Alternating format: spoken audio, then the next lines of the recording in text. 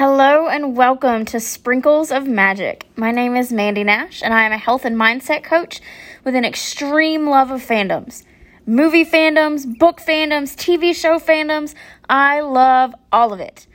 Throughout my life and through my love of fandoms, I've realized that fandoms often have life lesson nuggets hidden away. As a resident nerd, I found a joy in finding those lessons and sharing them with the world, which is what you'll get from Sprinkles of Magic. Let's dive in. So, where are my Pokemon fans at? TV, movies, games, books, and even phone apps celebrate the fandom of Pokemon. My love for Pokemon actually began when I was in elementary school. As a kid, it was not uncommon to find me outside running around and catching Pokemon. No joke.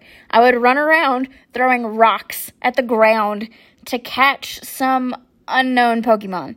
I even made my own Pokedex out of a small red notebook of my dad's and drew which Pokemon I had caught up at the top and then wrote information about them under the picture. Yep, I was that kid.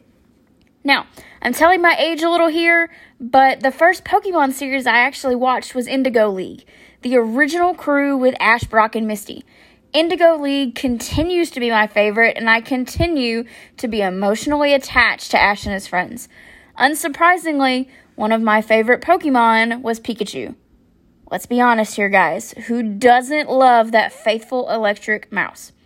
There were quite a few episodes in Indigo League that focused on Pikachu and made him kind of the star of the episode.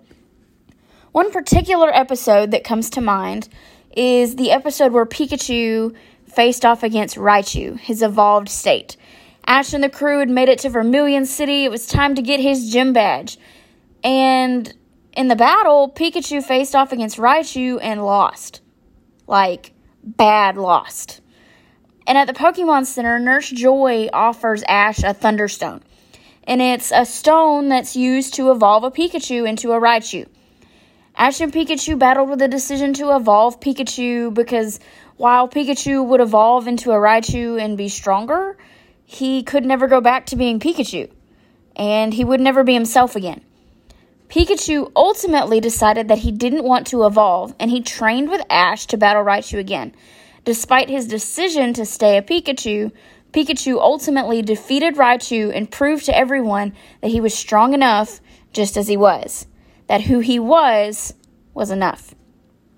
So when was the last time you felt like you weren't enough for something? That you needed to be stronger, faster, prettier, thinner, smarter. That you needed to be somebody different. Now, I know that you're not going into a battle with an evolved electric mouse, but the concept is the same.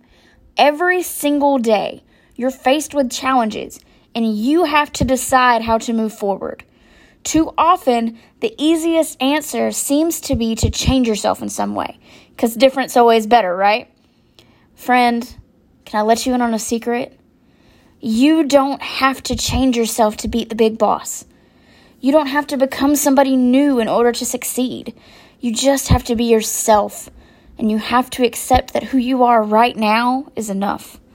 Stop being ashamed of who you are, your differences, your quirks, your nerdy habits.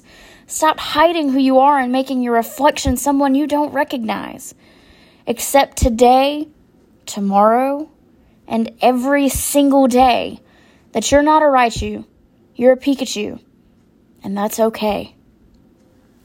Friend, always remember that I love every single quirky thing about you, and you are amazing just as you are. Reach out to me if you want to chat about the amazingness that is you, and I will see you later.